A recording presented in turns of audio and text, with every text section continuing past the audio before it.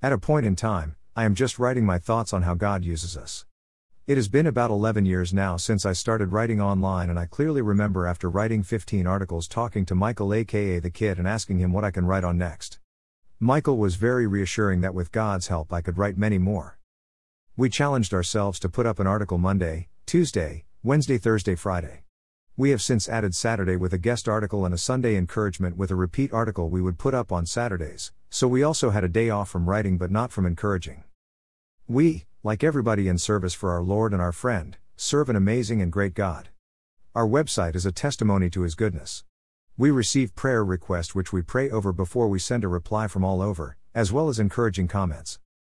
It is a wonderful way we can update our knowledge and learn more about this wonderful God we serve, by studying His wonderful Word.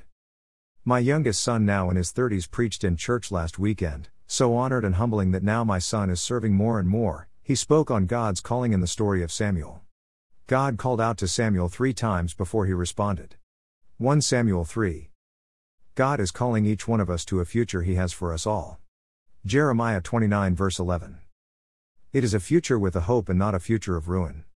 God wants us all to know this personally and have a relationship with Him so we can grow and be nurtured by Him in our calling. If there is somebody reading this and believe our Lord and our friend is calling them, be enthusiastic to say, "Speak, Lord, your servant is listening." God bless. OFJ.